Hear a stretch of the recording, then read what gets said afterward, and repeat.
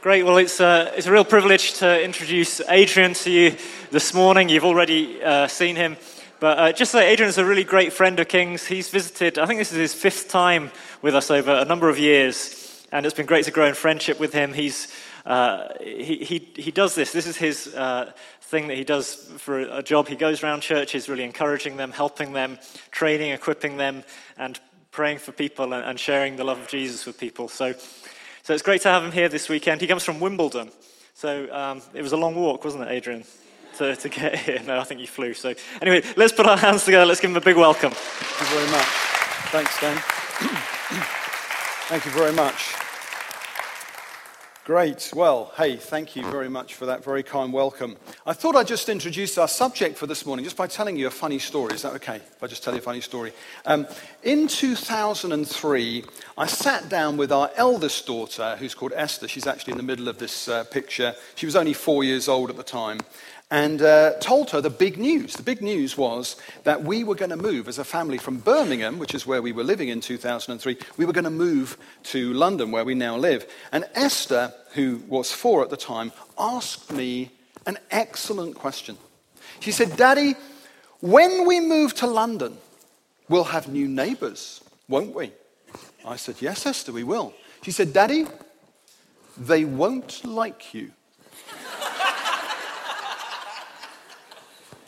I said, incredulous. I said, "Why? Why won't they like me?" She said, she said, "You've got no hair." Anyway, Esther's now grown up and she's at university at the moment. And Esther's got this friend called Angela. And Angela, this is another funny story. Angela, she lives in this kind of rural village in Surrey. This is a place where there's only one bus a day, yeah? So Angela's standing at the bus stop on a cold, snowy day, waiting for the daily bus. But the bus doesn't come. There's a couple of other women who are waiting at the bus stop as well. But there is ice on the road. And so Angela's thinking, maybe the bus has been cancelled and I've been waiting a long time and she's just about to give up and go home. When at that moment, a car pulls up at the bus stop. There is a woman driving this car, and she winds down her window, and she calls out, "Do you want a lift?" Angela thinks, "Oh, yeah, I really do want a lift. I mean, it's jolly cold. I want a lift." So Angela gets into the car. In fact, these other 2 women at the bus stop, they get in as well, yeah? So picture the scene. Now, this woman is driving a car away from the bus stop. She's got 3 women on the back seat. There's Angela in the middle.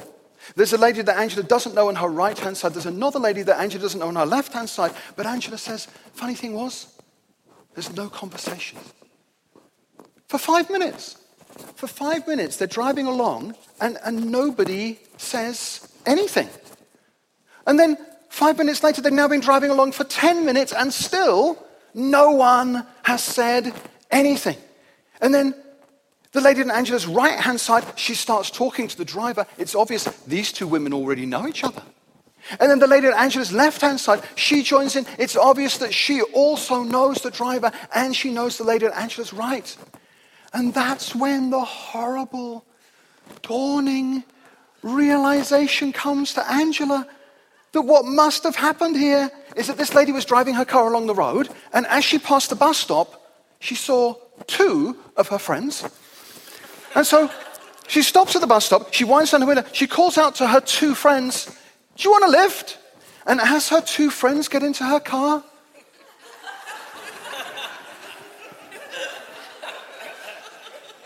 this random other person gets into the car as well.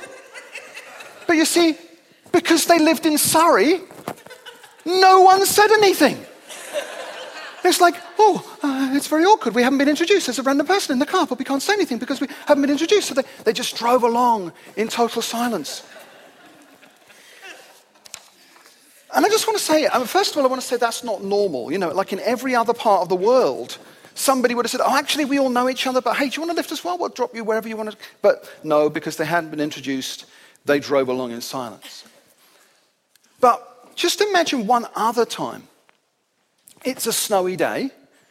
Angela's at the bus stop. This time, her dad drives by.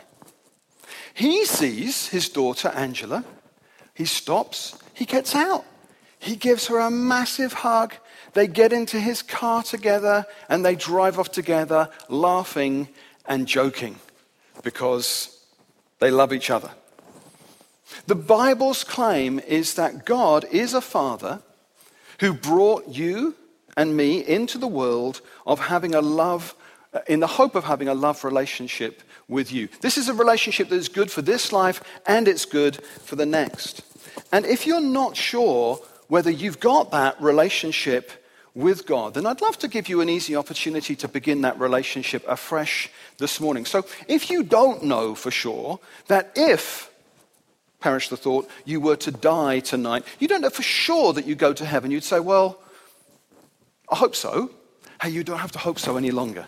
Because even though none of us are good enough, Jesus Christ is good enough. So you can just put your hand into his hand. See, he does all the work. And if he does all the work, then you can be sure before you leave this building. So maybe at the end, there'll be a chance for us to pray together. At the end, I'll invite the band to come back. We'll sing a song. And then I'll invite you on this little comment card. There's a tick box that says, I want to make the prayer my prayer. I'll pray a prayer that just says yes to God, a response prayer. If you want to make that prayer your prayer, then you can just tick that box to say, well, yeah, actually, I want to say yes. I want to make that prayer my prayer. Everybody will be writing a comment, so you won't be the only one writing. We'll all be joining in, and you can respond in that way if you'd like to. Okay, folks, well, for the next few minutes, we're going to look at what happened when Jesus met someone who had spent years chasing happiness. It seems that this woman had almost kind of given up hope of ever finding happiness.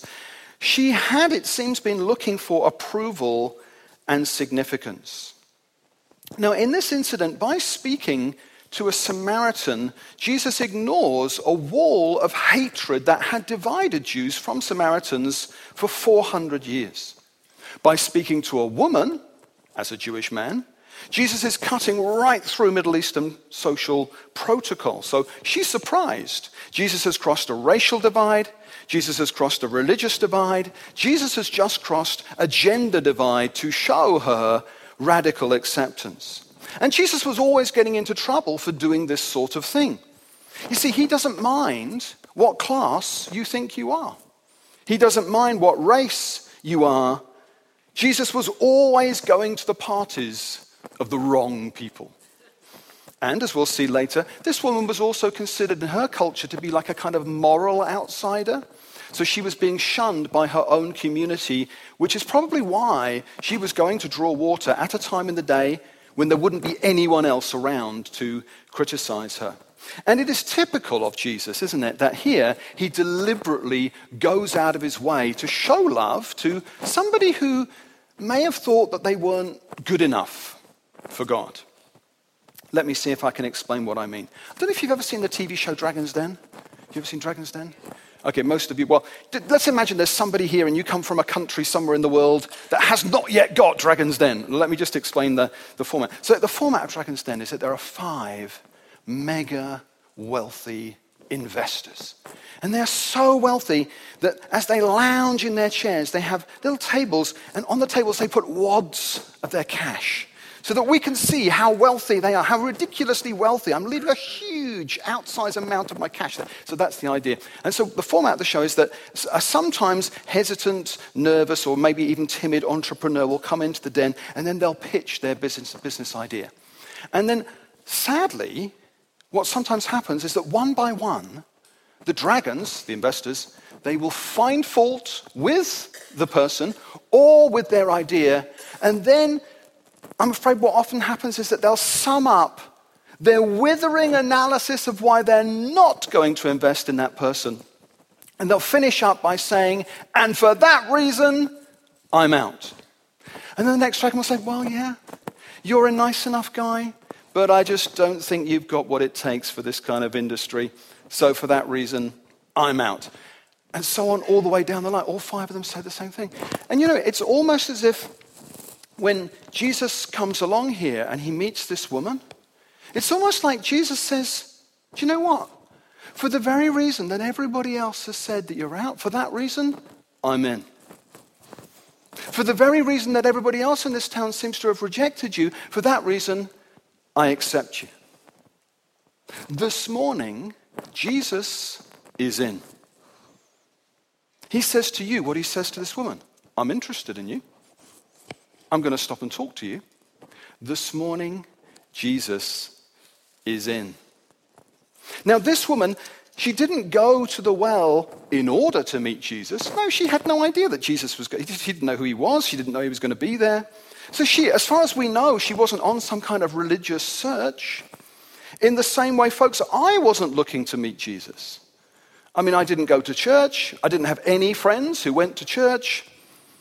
But then what happened to me was I met quite a large group of Christians, and they had a sense of, I don't know what you call it, peace maybe?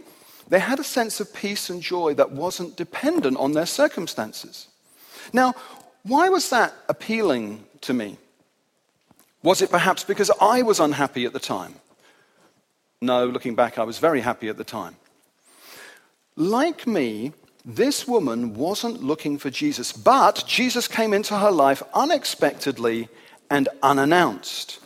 And Jesus just values her as a woman. He simply loves her as a woman who has been made in the image of God. And so we ask, does Jesus value me? The answer is a massive yes. Yes. It is not a case of mistaken identity. He's for you. He loves you. Maybe on this subject I can tell you about a funny thing that happened when Emma, I don't know if you saw the photo earlier, those 4 girls on the bench with my wife. The youngest one, she's called Emma. Now, when Emma was born, a funny thing happened. All 4 of our children, they've all been born by cesarean section. Yeah? And what this means for me, as the dad, is that I am asked to also go into the operating theatre, and I have to dress up in all the garb, yeah? So I have to put on what on me looks rather ridiculous, a sort of shower cap type thing, you know, even though I haven't got any hair for some reason, I have to wear that. And I have to wear these blue overalls, and also I have to wear these rather extraordinarily white Wellington boots. I don't actually know why I have to wear that, but this is the outfit, okay? So when Emma was born, I go into the operating theatre dressed up like this. I walk in, but when I walk in, Julia, my wife, she's not been brought in yet. In fact, there's only one person in the operating theatre when I go in. There's a nurse, she's standing on the far side. So it's just me and her. So I say, hi, my name's Adrian. She says, oh, hi, I'm Sarah. I said, we're just kind of passing the time of day. I say, so have you worked here long? You know? She said, no, I've only been here 2 weeks. I've been over at the other hospital. We're having this conversation at Chelsea and Westminster Hospital. She said, I've been over at the other hospital. I said, oh, do you live over this side of London? Oh, no. I live right over the other side of London. All right. I say, so have you been in the operating theatre for many of these cesarean section operations? She said, oh, yeah, I mean, over the years, loads. Looking back, must be loads. She said, how about you? I said, oh, well, this is my 4th. And she looked at me and she said, only your 4th? I said, yeah. I thought, well, what a strange question. I thought, well, if I went out now into the street and I just stopped men in the street and I just said, excuse me, sir, can I just ask you, how many cesarean section operations have you attended? Most blokes would say none. Yeah? And then occasionally I might find a 1, or maybe even somewhere in like 2 or 3 streets away a 2. I think 4's a lot. Yeah? So she said, only your 4th? And I said, yeah. I said, all 3 of our previous children have also been born by cesarean section. And when I say that, she bursts out laughing. She goes, She literally just starts clapping in the operating theatre. She said, you're the dad. I said, yeah. She said, oh, I thought you were the surgeon. And of course, from her point of view, I can imagine how I would have walked in with an air of competence. I probably looked like someone who could easily perform a complicated medical operation. But no, the truth was it was just a simple case of mistaken identity. And folks, the most amazing thing about you and the most amazing thing about me is that this is not a case of mistaken identity. God knows all the best that there is to know about me. God knows all the worst that there is to know about me. God knows all the best that there is to know about you. God knows all the worst that there is to know about you. And he's in. And as we're going to see, actually Jesus already knows all that there is to know about this Samaritan woman. This isn't a case of mistaken identity. Jesus wants you, he's for you, he's not against you, and he's drawing you to himself, a bit like this woman is being drawn to Christ. Now, what does Jesus mean when he says, everyone who drinks this water will be thirsty again? He means that until we come to him, until we come to Jesus, we'll never be completely satisfied. We'll always have this faint sense of striving, longing, chasing, kind of looking forward to the next thing. But folks, what's brilliant about this woman is that by the end of our story, she realizes that the reason why she's still thirsty and not yet satisfied is because she's separated from God. You see, Jesus is offering us something this morning that is so much better than well water. It turns out that you and I have been too easily pleased. It turns out that God is more committed to our happiness than we are. So Jesus says here, if you knew the gift of God and who it is that asks you for a drink, you would have asked him and he would have given you living water. In other words, hey, if you knew that they're going to be like replaying this conversation in this place called Edinburgh in 2,000 years from now. If you knew that this chat we're having right now is going to be written up in this book, it's going to be called the Bible, this is going to be chapter 4 of like the Gospel of John. I know you don't understand all that, but this is going to be like a famous conversation. If you knew that right now you're talking to the Son of God, you'd say at this point, oh wow, Jesus, can I have your eternal life please? And I'd say, well yes, that's why I came to the planet. But at this stage, she hasn't yet understood what he's on about. The woman said to him, Sir, give me this water so that I won't get thirsty and have to keep coming here to draw water. He told her, Go, call your husband and come back. I have no husband, she replied. Jesus said to her, You're right when you say you have no husband. The fact is you've had 5 husbands. The man who you now have is not your husband. What you've just said is quite true. What? So Jesus suddenly changes the subject and gets personal. He says, Go, call your husband and come back. Oh, why do that? Why change the subject? Folks, he didn't. Jesus didn't change the subject. He's staying on exactly the same subject. She's been saying, I'm not spiritually thirsty. That's not my deal. And Jesus is kind of saying, the fact that you've had 5 husbands, does that tell you something about you? Jesus is hinting, you don't think that you're spiritually thirsty, but actually you deeply thirst for acceptance. You thirst for significance. You thirst for God. It's just that you don't recognize your thirst for what it really is. You've been drinking at the fountain of male approval, and now you're fed up with it, aren't you? Because each time you got married, you thought, this bloke, he's going to make me happy. But each time, you've been disappointed. Jesus is saying to her, after 5 disappointments, you've lost your spark. Can I ask you this morning, somewhere along the road of life, did you lose your spark? Jesus is hinting to this woman, the light that once burned bright in you has now become dimmed by bitter experience. Jesus is hinting, these husbands, they've kind of been like pseudo-saviors for you. But they didn't deliver, they didn't last, they didn't even stay. The latest guy, the bloke you're with at the moment, what do we know about him? He makes you come out and haul water for him in the heat of the day. He's a false master too. And in just the same way, somebody might be sitting here this morning thinking, I wish I could have faith. But you don't have to create faith. You have already got more than enough faith. All we need to do is transfer our hopes from where they currently are to Christ. You've already got more than enough faith. All we need to do is to transfer our hopes from where they're currently set to Christ. Because there is some place where you and I are going and we're drinking deep for that spiritual deep love. We are all human. Now, okay, in her case, yes, it happens to be these 5 men. In our case, it could, well, actually, I don't know what it is in our case. For all I know, it could be our home. It could be our appearance. It could be our friends. It could be a job or a career or our status. For us, our life could be tied up with being accepted by that particular group of people. But the good news is that Jesus comes to you this morning and says, I've got living water. Drink from me. If you come to me, you will never thirst again. Wow. The woman said, I know that Messiah called Christ is coming. When he comes, he will explain everything to us. Then Jesus declared, I who speak to you am he. Wow. This is such a massive moment.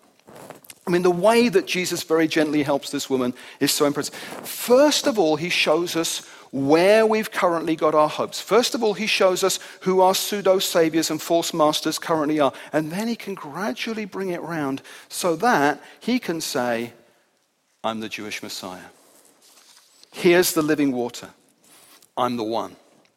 I'm the one who is going to fulfill all 322 Old Testament prophecies, all of which were written about me 400 years before I was even born. I'm him. I'm the one. Then, leaving her water jar, the woman went back to the town and said to the people, come, see a man who told me everything I ever did. Could this be the Christ?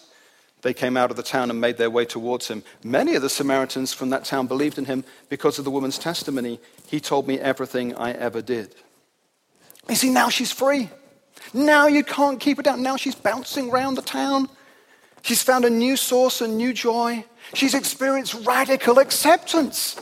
So when the Samaritans came to Jesus, they urged him to stay with them. And he stayed 2 days. And because of his words, many more became believers. They said to the woman, we no longer believe just because of what you said. Now we have heard for ourselves and we know that this man really is the Savior of the world. So what makes Jesus the Savior of the world? Well, he's the Savior of the world because he saves us from ourselves. He saves us from our pseudo-saviors. He saves us from our false masters. He saves us from our tendency to make idols out of people and things. He saves us from the places where we've currently set our hopes. He saves us from the times that we've put other things first ahead of God. And of course, he becomes the Savior of the world as he dies on the cross. Now, why is that always considered to be such a big deal? Well, maybe I can get into this by just telling you a funny story. The first day I ever did church paid work, I was in a different career before this, and my first ever day doing this sort of thing that I'm doing now, I'm sent by this church to take a double period of A-level general studies. And even now, I don't know what that is. I still don't know what it is. Anyway, so I arrive at this public school, private school, and there's 17 very bright 17-year-old boys. They're sitting in a horseshoe shape. And as I walk in, no exaggeration, they are discussing this subject as I walk in. So I ask them a question. I say, in your opinion, are there any crimes, any sins that are so bad that those people who commit that crime or that sin should never get to go to heaven when they die? They said, oh yeah. They said, oh yeah. I said, like what? They said, like murder. Murderers should never get to go to heaven when they die. I said, oh okay. I said, are there any other sins down the other end of the spectrum? These are sins that are going to turn out to be no big deal. Sins that God will kind of sweep under the carpet. Oh yeah, they said, oh yeah. I said, like what? They said, well, like a mild shoplifting. I said, what? sort of, as opposed to like hardcore habitual shoplifting? They said, yeah, mild shoplifting. God's not going to be too fussed about mild shoplifting. I said, oh, right. I said, are there any other sins that God's not too fussed about? Oh, yeah. They said, oh, yeah. I said, like, what? It's more like lying. God's not too fussed about lying. I said, guys, we are really making some progress.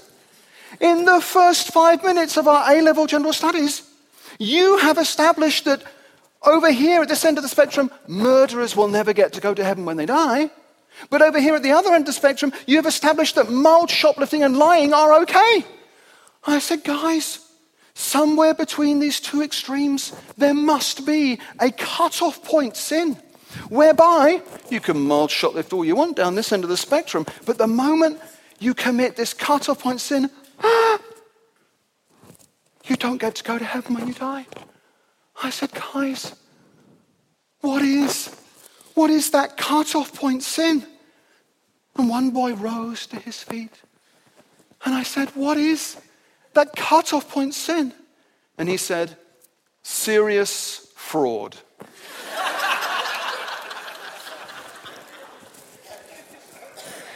I'll never forget the way he said it. Serious fraud. And of course, the moment he said it, everybody in the classroom, we burst out laughing. Because in that moment, we realized how ridiculous we were being as we, in our wisdom, as we decided what God's cut-off point should be. We realized the reason we were laughing in the classroom is because we all realized we would probably need God to tell us what God's cut-off point is. And actually, in the Bible, God has told us what his cut-off point is. The Bible's claim is that actually all of us have sinned. That we all fall short of the glory of God. That actually we're all cut off. And speaking personally, there are loads of times when in my life, either in terms of my thoughts or my words or my deeds, I mean, the God who really exists, that God knows all about me.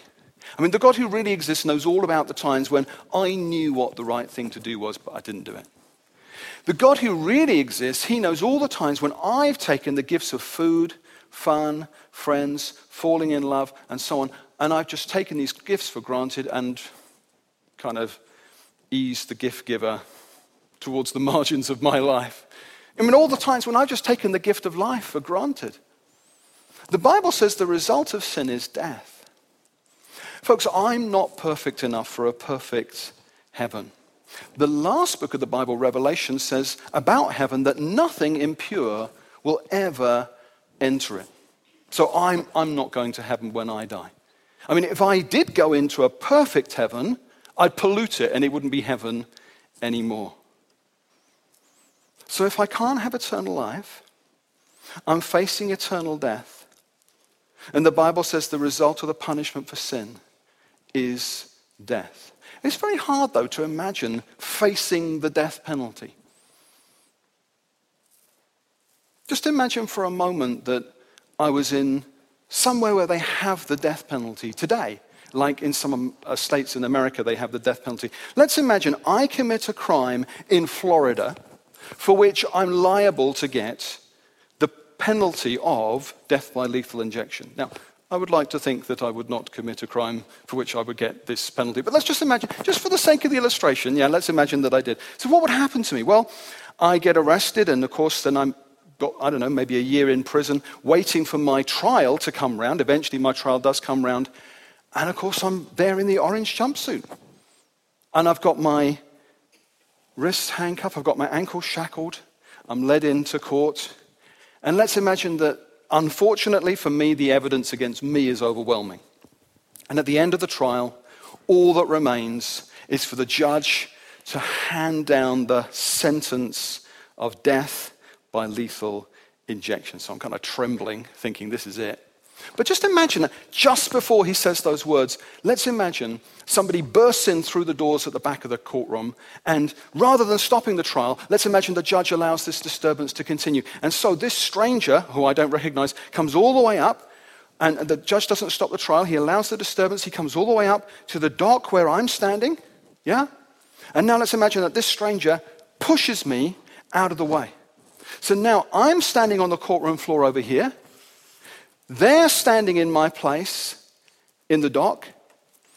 Now here's the question. How would you feel if you were standing, looking on, how would you feel as the judge proceeds to pass the sentence of death upon this stranger rather than on you? Well, there are gasps in the courtroom. I mean, all your relatives in the gallery are like, what? All the press and the TV and the radio are like, what on earth's going on? Well, it's amazing. The clerk of court bangs his gavel on the desk. All rise. Everybody stands up. The judge walks out. The guards come up to you and they take off the handcuffs. They take off the shackles. They take off you the orange jumpsuit. They put the orange jumpsuit on the stranger. They handcuff his wrists. They shackle his ankles. And he is led off to the wagon to death row.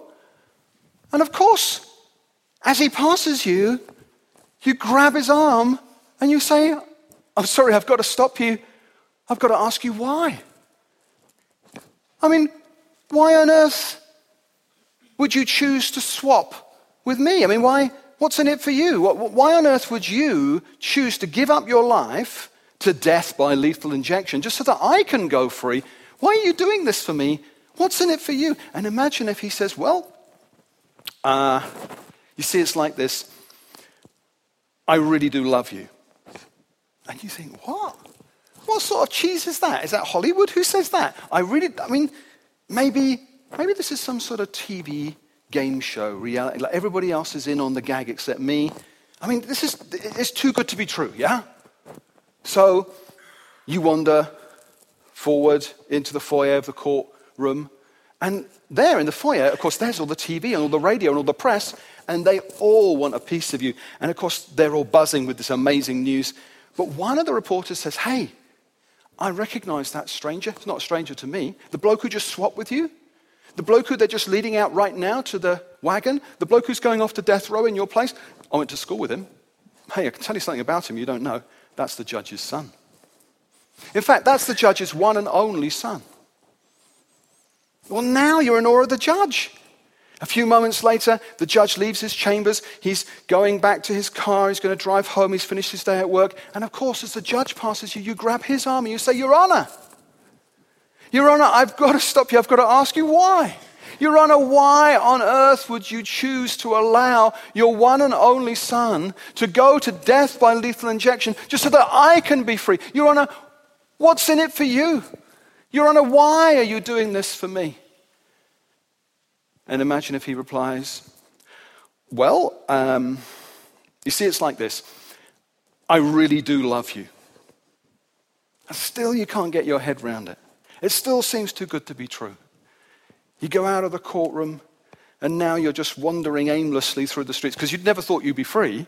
You hadn't planned anything for this part of your life. You never thought this would ever happen. You're just wandering along the street. After an hour of wandering aimlessly, a car pulls up in front of you. There are tinted windows, they whir down, and out of this car steps the judge, and your heart sinks. I knew it was too good to be true. He's come to arrest me. It was all some big show. It was all some big game. But rather than arresting you, this judge just gives you a massive hug.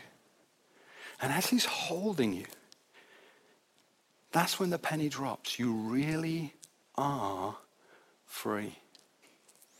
Folks, something like that was happening for you in 33 AD on a hill just outside Jerusalem, where on that day, God, a judge, looked down upon his one and only son, Jesus, and allowed his son to die not by lethal injection, but by crucifixion. And in that moment, as Jesus died on the cross, somehow God treated Jesus as if Jesus had committed all of the sins of everyone who would ever believe, of everyone who even this morning would respond to him. In that moment, Jesus took the rap instead of you, instead of me. In that moment, you and I can go free. And these Samaritans have worked out that Jesus really was the Savior. They say he's the Savior of the world. If he's not already your Savior, he can be before you leave this building. This is exciting. Look as we finish, how the woman in our story responds. She says, guys, come and meet him. Isn't he great? She goes to the very same people who before she was avoiding.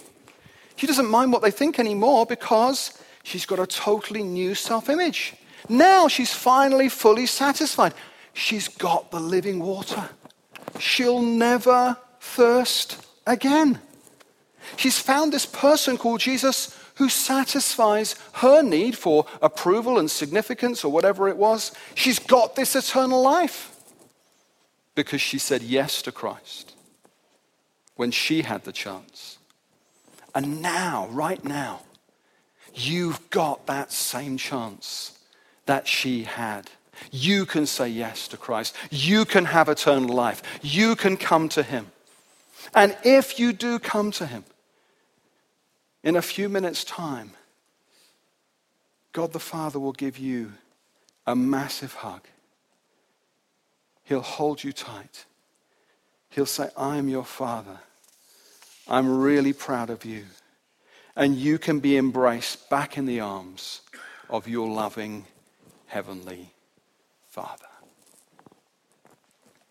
Maybe the band would like to come and join me. You know, folks, it's a fact of history that 3 days after the crucifixion, 3 days after Jesus' dead body was buried, his tomb was empty. And the reason why I, many years ago, became a Christian and started to follow Christ was because I became convinced by the historical evidence that Jesus not only rose from the dead, but subsequently appeared to people afterwards. And because Christ has physically broken through that barrier of death, what that means is that if you trust in him, you will too. He's punched a hole through the barrier of death, and if you're in Christ, you'll follow him through, and you'll be with him forever. You can have eternal life. So what we're going to do is we're going to sing a song, and at the end of the song, I'm going to come back. I'll stand here. I'm going to pray a pretty short prayer. This is a prayer that says yes to God. The words will be on the screen. And then if you want to make that prayer, your prayer, everyone will be writing a comment on this card. And while everybody's writing, what they like, what they didn't like, what they thought, you can just tick the box that says, yeah, I want to make the prayer my prayer. You can do that if you'd like to. Should we stand together? Danny's going to lead us. Let's sing together.